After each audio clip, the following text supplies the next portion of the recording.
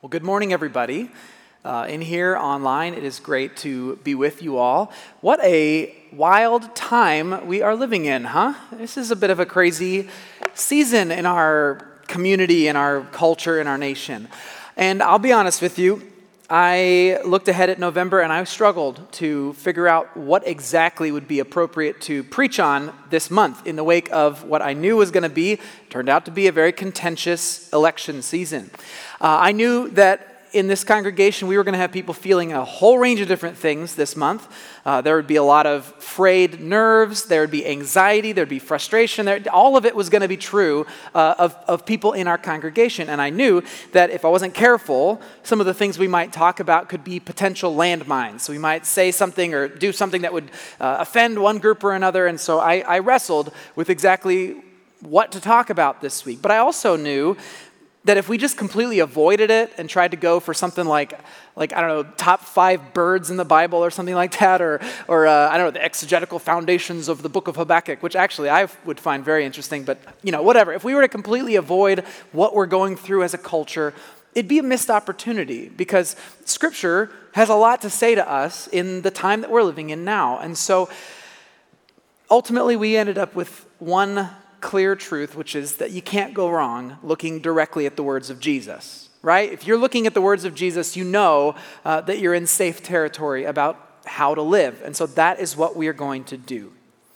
Now, we've obviously been talking about the words of Jesus all last month as well, because we just finished a whole series about the parables of Jesus, the short stories that he told that described an upside-down kingdom. That's how we describe it, an upside-down kingdom. And all that month, we talked about the fact that through these parables, Jesus presents God as a God who pours out his grace on those who least deserve it, right? God is establishing a kingdom in which humility is actually the greatest strength, not might or power or success, but humility is actually what equates to greatness. A kingdom which elevates and honors those that the world considers nothing, right? That's what we talked about. Jesus, he said that in his kingdom, the last are first and the first are last. But one of the things we talked about is the fact that that is a message that not everybody is open to. We don't all hear that and receive it with joy. We have to have ears to hear, as Jesus said, ears to hear if we want that message to actually sink in and change us.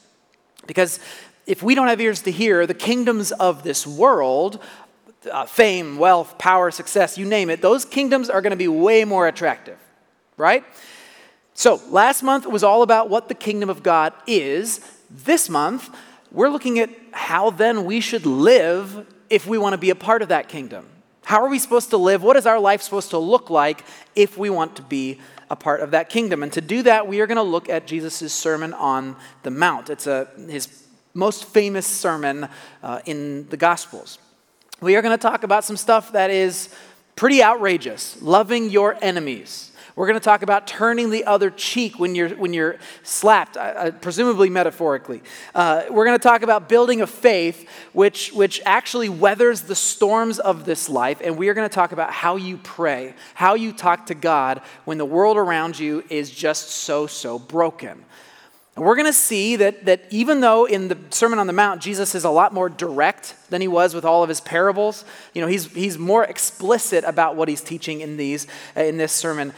Even so, his teachings are no less provocative.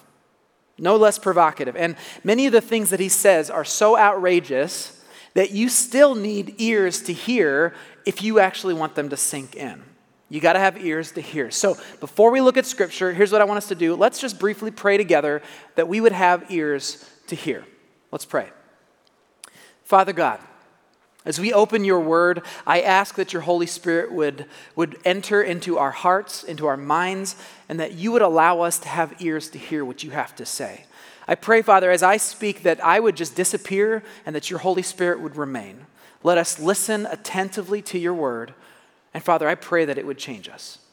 I pray these things in the name of Jesus. Amen. All right. So the Sermon on the Mount. Why don't we find out how Jesus starts that sermon? And go ahead and turn with me to Matthew chapter 5. By the way, just again, watching online, just want to say hello. I don't know if you're, sitting on the back porch enjoying the weather, or if you're in your home, or if you're in some other state. Who knows? Someday, I just thought of this, someday, maybe like 50 years from now, someone will be live streaming our Grace Church service from space. I just thought of that, and how cool will that be? We'll get there. Space Church, it's happening. Anyway, good to see you guys, and obviously, if you're in the room, love you all, and it's great to be with you. So, Matthew, in his gospel, he has a bit of a narrative of the ministry of Jesus that starts kind of small, and then it builds and builds and builds, and we are kind of towards the beginning of that. Jesus has healed some people, he's spoken a little bit, but it's only just now that the crowds are starting to form. He's starting to get a bit of a reputation. So let's see how he teaches these crowds. One day, as he saw the crowds gathering, Jesus went up on the mountainside and sat down. By the way, sitting down, that's how rabbis were in the teaching position. They sat down. His disciples gathered around him, and he began to teach them. God blesses those who are poor and realize their need for him, for the kingdom of heaven is theirs. God blesses those who mourn, for they will be comforted. God blesses those who are humble, for they will inherit the whole earth. God blesses those who hunger and thirst for justice, for they will be satisfied. God blesses those who are merciful, for they will be shown mercy. God blesses those whose hearts are pure, for they will see God. God blesses those who work for peace, for they will be called the children of God. God blesses those who are persecuted for doing right, for the kingdom of heaven is theirs. Okay, let's stop there for a moment. What we just read is often referred to as the Beatitudes. The Beatitudes, it's an old Middle English word that means declarations of blessedness or supreme blessedness. And no, I don't know why we still call them Beatitudes. I have no clue even what Middle English is, so you're going to have to come explain to me. If you know the answer of why we still call them that, please do tell me. But just suffice it to say, it's a shorthand way of describing Jesus' declarations of who is blessed. Now, blessing, obviously in our culture, we talk about blessing, like hashtag blessed and all that, feeling blessed and all that. But in the Bible, blessing has a specific meaning that kind of weaves through the whole of scriptures. And it's really just this. Blessing is God's favor, okay? Blessing is the favor of God on you. If you are blessed, it means that God is with you. He's present with you. It means he's providing for you. He's close to you. Your life is whole and complete because God has blessed you. His favor is on you, right? So Jesus is describing who are the people that's true of. Who are the people that God's favor rests on. And so right off the bat, as you look at that list, you can see that this whole thing's a pretty outrageous thing to say. For Jesus to say that the poor are the ones that God favors, or the ones who are in mourning, the persecuted, it's ridiculous, right? It's outrageous. You're saying, Jesus, that they are the ones that God's favor is resting on? Come on. That's obviously not true, right? It's not true. It can't be, because we know that the ones who are wealthy in our world, they are the ones who are blessed. The ones who are healthy and successful and strong and powerful, they are the ones who obviously have God's presence, right? Well, at least that's what our assumption tends to be. That's what seems natural to us. And I got to tell you, it would have seemed very natural to people living in Jesus' time. Everybody back then knew that if you were on the top of the heap, right, if you were successful, if you were making it in the world, it was for one reason, because the gods or God was blessing you. And if you were suffering in some way, if you were struggling or you were sick or mourning or something, it was because God had abandoned you, had failed you, had walked away from you, who was displeased with you. That was abundantly clear to everybody. That was the assumption. But that is not what Jesus says, is it? That's not what he says. No, look at what he says in verse 3. He says that the kingdom of heaven, which, by the way, that's just shorthand for the rule and the reign of God in our world, God's intentions made right, the kingdom of heaven belongs to those who have nothing. Verse 5, he says, it's the humble, the meek, the gentle ones, not the powerful and mighty, but the humble who don't try to take over the land. They're the ones that the whole earth actually belongs to. Or verse 7, he says, the merciful, those who are, have mercy, they have compassion on other people. They are going to be the ones who receive God's mercy. Not the people who've earned the mercy of God by doing all the right religious rituals, but the ones who act mercifully. He goes on. He says those with pure hearts, those who try to bring peace in this world, they are the ones that God considers family. And then Jesus says this. He kind of paints the picture of some very people who are very much in suffering. He says they're blessed too. Look at verse 4. People mourning the loss of loved ones. In other words, folks going through the hardest time of their life, deep grief. He says they're the ones that God's favor is on. Or verse 6, people who hunger and thirst for justice. Think about what that means. If you're hungry for something or you're thirsty for something, what does it mean? It means you don't have that thing, right? So if you're hungry or thirsty for justice, it means you don't have justice. You are a victim of injustice. And again, Jesus is saying, yep, victims of injustice, they're the blessed ones. Or verse 10, this one, it's wild. The persecuted. In Greek, which the New Testament was written in, the word persecution, it conveys the idea of being chased down, of being hunted, of being pursued, right? That's what it means to be persecuted. So Jesus is saying that those who are being chased down and punished for doing right, they are being blessed by God. How could any of this be true? Right? How could any of this possibly be true? Well, the answer, I believe, lies in the person of Jesus himself. The person of Jesus. When we look at him, what we see is God in the flesh. Okay, there's a big theological word for this, incarnation. God in the flesh. God made human. So when we look at Jesus, we're actually seeing God. We're seeing God. So when we see him, he's a perfect representation of God's character. So let's talk about this. What do we see when we look at Jesus? What do we learn about God as we look at the way that Jesus lived? Well, first of all, when we look at the story of Jesus, we see a God who chose to be born as a helpless infant to a family of nobodies. We see a God who chose to spend his time with sinful, disreputable people. We see a God who didn't have land or property or wealth on this earth, but chose a life of voluntary poverty and simplicity. We see a God who played with children, who spoke to women, who touched the untouchable, people who in that day were considered worthless.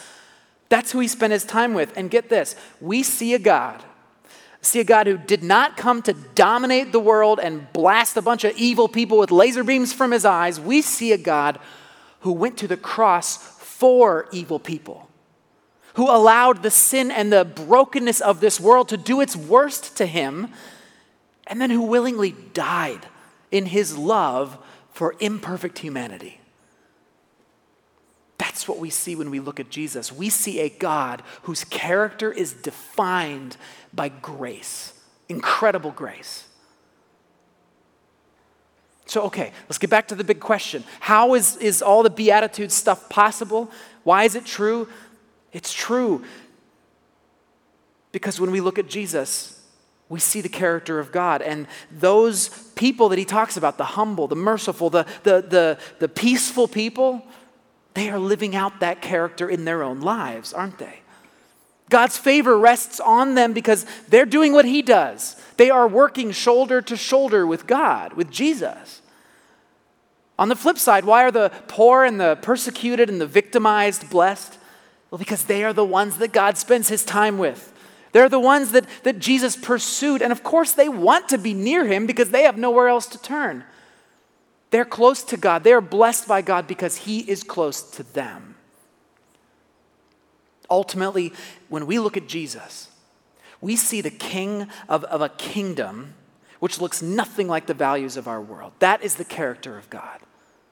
It's an upside down kingdom. We call it that Because as Jesus said, those who are last, those who are at the bottom of the barrel, they are actually the ones on whom God's favor rests.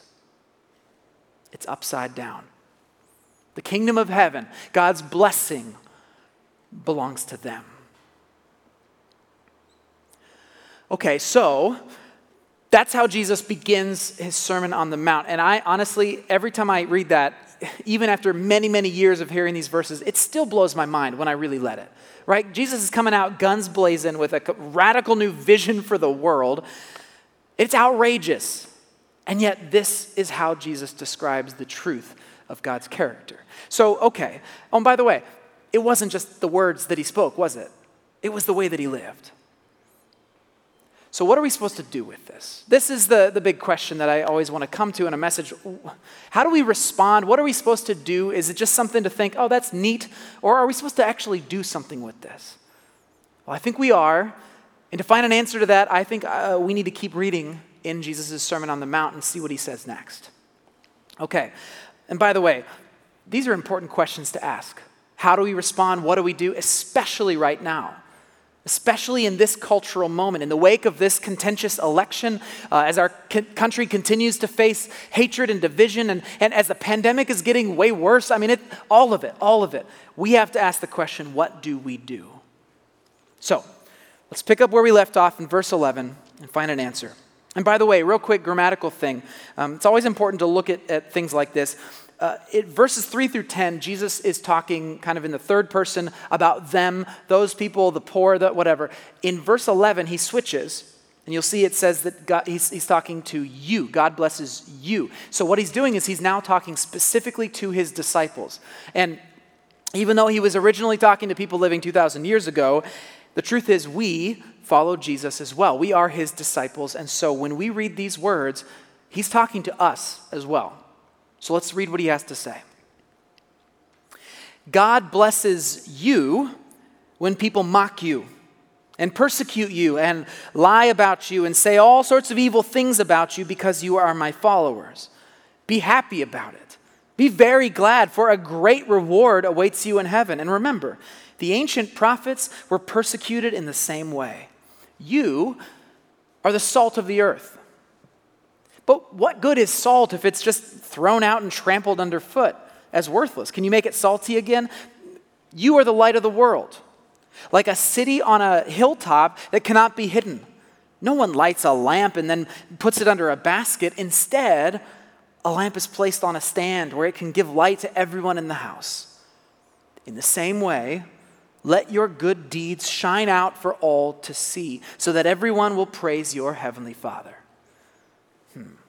Now, for most of my life, when I've heard this passage about salt and light, it almost always starts in verse 13, right? It's as if Jesus finishes the Beatitudes, finishes all of that, and then he kind of says, okay, chapter 2, and then he begins a whole new section of his sermon unrelated to the one before. But you got to remember that the original manuscripts of the Bible did not have section headings like teachings about salt and light. They didn't have those. It didn't have chapter numbers or verses either. It was all continuous text.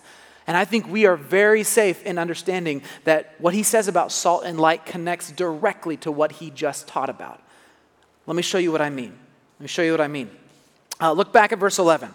Again, remember, he's talking to his disciples here, and he says, God blesses you when people mock you and persecute you because you are my followers.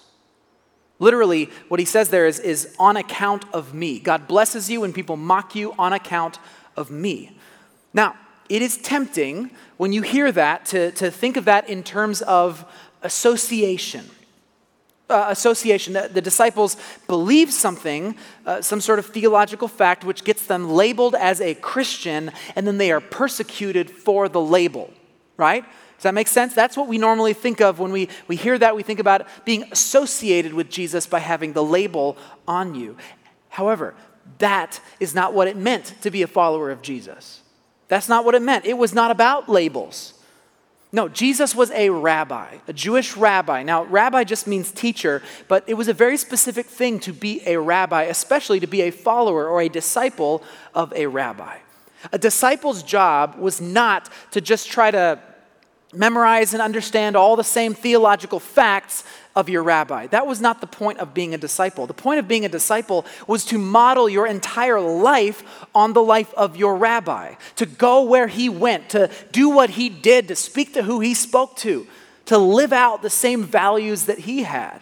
That's what it meant to be a disciple. Kind of like a blacksmith's apprentice. You're trying to do and be like your master, like your rabbi, right? So that's what it meant to be a disciple. It wasn't about labels. It was about life. It was about living in the same way, to do what he did. And what did he do?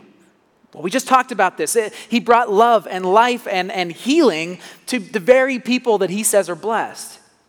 The ones rejected by the world, the poor, the marginalized, the victims of injustice. He brought God's blessing to those on the bottom of the barrel. And that is the life that his disciples were meant to model. So let's bring it to today, okay? We're disciples of Jesus too, right? If that's true, then that's the life that we are meant to model as well. We are called to live lives that look like the life of our rabbi. We are called to have lives that resemble his. We are supposed to be many Jesuses in this world. Little Christs, which by the way is where the word Christian even originated. Our lives should look like his. But guess what? The world that we live in, honestly, it does not look too kindly on that kind of living. Think back on the Beatitudes. If you were to, like Jesus, give your life to serve the poor, well, you're going to be mocked for being a bleeding heart, aren't you? People are going to get offended by you because they feel like, oh, you're always judging me by the way that you live, right? You'll be mocked. You're a bleeding heart. If you choose the path of humility and gentleness, you are going to be labeled as weak and soft. If you choose to have mercy and compassion on people who think differently than you, you have mercy on people from a different political party or a different ideology than you, you're going to be called a traitor to your kind. If you call for peace, you're going to be trampled over by the people who are calling for power. If you want a pure heart, well, let me tell you, there's a lot of influences in this world that want to defile it. If you work to bring justice to those who have been victimized, you are going to face the wrath of the victimizers. On and on and on. If you spend your time and your energy and your money on those that the world has rejected, the world will reject you too. That's how it works. We don't like to admit this sometimes, but if the kingdom of God is upside down, then following our King, following Jesus means going downward in our lives, giving up ourselves, giving of our own lives. It means death. Death to our own desires and complete surrender to his.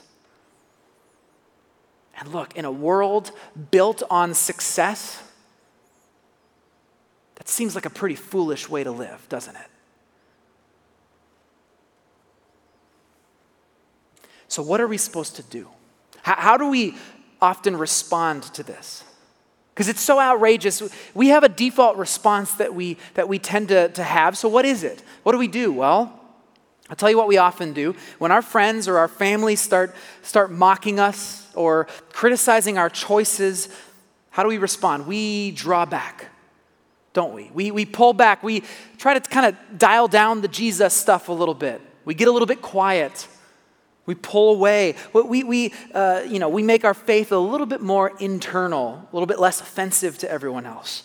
I mean, sure, yeah, we're Christians. We still do a few random acts of kindness for Jesus. We're nice to people, well, most people. We're generally good, nice people, but we don't dedicate our lives to loving like Jesus. We don't pour ourselves out for those that the world considers nothing, the world has rejected. Our faith, it becomes a label and nothing more.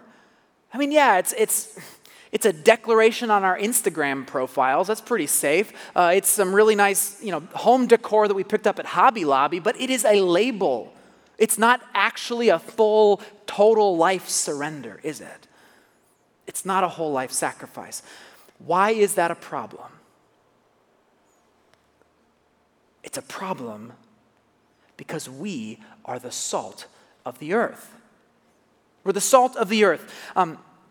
Verse 13, you know what salt did in the ancient world? Yes, it made food a little more tasty, but it also preserved good things. Meat and fish and grain, they would use salt and pack it around what they wanted to protect, and it would be preserved. And here, let's get real nerdy really quick. Osmosis, right? Super cool. Osmosis, the salt actually draws moisture away from cells, and so when bacteria gets close to the thing you're trying to preserve, the salt shrivels up the bacteria cells.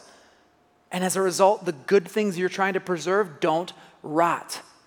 Well, friends, let me tell you something. Our world is rotten. It's rotten with sin. It's rotten with injustice. It's rotten with hate and violence and pain. It is rotten. And we are the salt of the earth who are here to protect it. As disciples of Jesus, we are here to dry up the rot in his name. We are here to preserve the good things of this world. What good are we if we're just salt scattered on the path? We're also the light of the world. Verse 14. Now imagine, if you've never experienced this, imagine living in a place or in a time where there is no electricity. If that's you, and I've had that opportunity a couple times, at nighttime, your only source of light is like the moon, a lamp of some kind, or fire. That's it. That's your only source of light. And I got to tell you, in those settings, light, it comes to represent hope and safety and comfort. Light is a really, really hopeful thing. Well, friends, it is nighttime out there. Our world is covered in darkness. People are lost and confused and terrified and anxious. They are longing for the hope that light can bring. As disciples, as followers of Jesus, we are here to shine the light onto the way of salvation, onto the way of renewal, onto the way of life. What good are we if we're going to hide that light under a basket, if we're going to draw back and play it safe? We are the light of the world. We are the salt of the earth. So shine our light. We should shine our light for the world to see. We should get a little bit salty because it's our job. Surrender your life to the purposes of Jesus. Don't just say you're his disciple. Actually be his disciple. Do what he did in the world. Spend time with who he spent time with.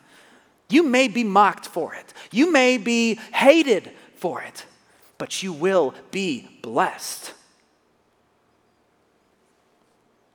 You will experience the provision and the presence of God. You will rest under his favor. Because when you do these things, you are standing shoulder to shoulder with Jesus. God blesses those who are persecuted for doing right, for the kingdom of heaven is theirs.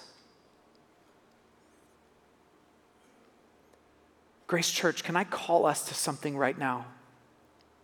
Look, I know our world is crazy these days. I know it is. And I know in a chronically anxious society, it is so tempting for us to just draw back, to hunker down, to just kind of wait for the dust to settle. But that is not what we are called to do. Can we be the kind of church that works shoulder to shoulder with Jesus?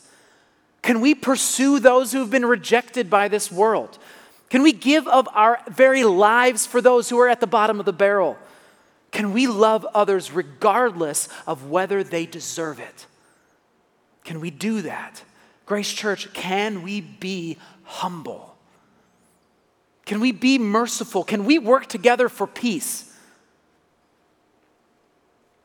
Look, just because election day is behind us does not mean our cultural divisions are magically healed. In fact, I think there's a lot more hate and division to come. But not here. Please, not here, not at Grace Church. Let us be salt. Let us be light. That's what we're here to do. As Jesus said, let your good deeds shine out for all to see, so that everyone may praise your heavenly Father.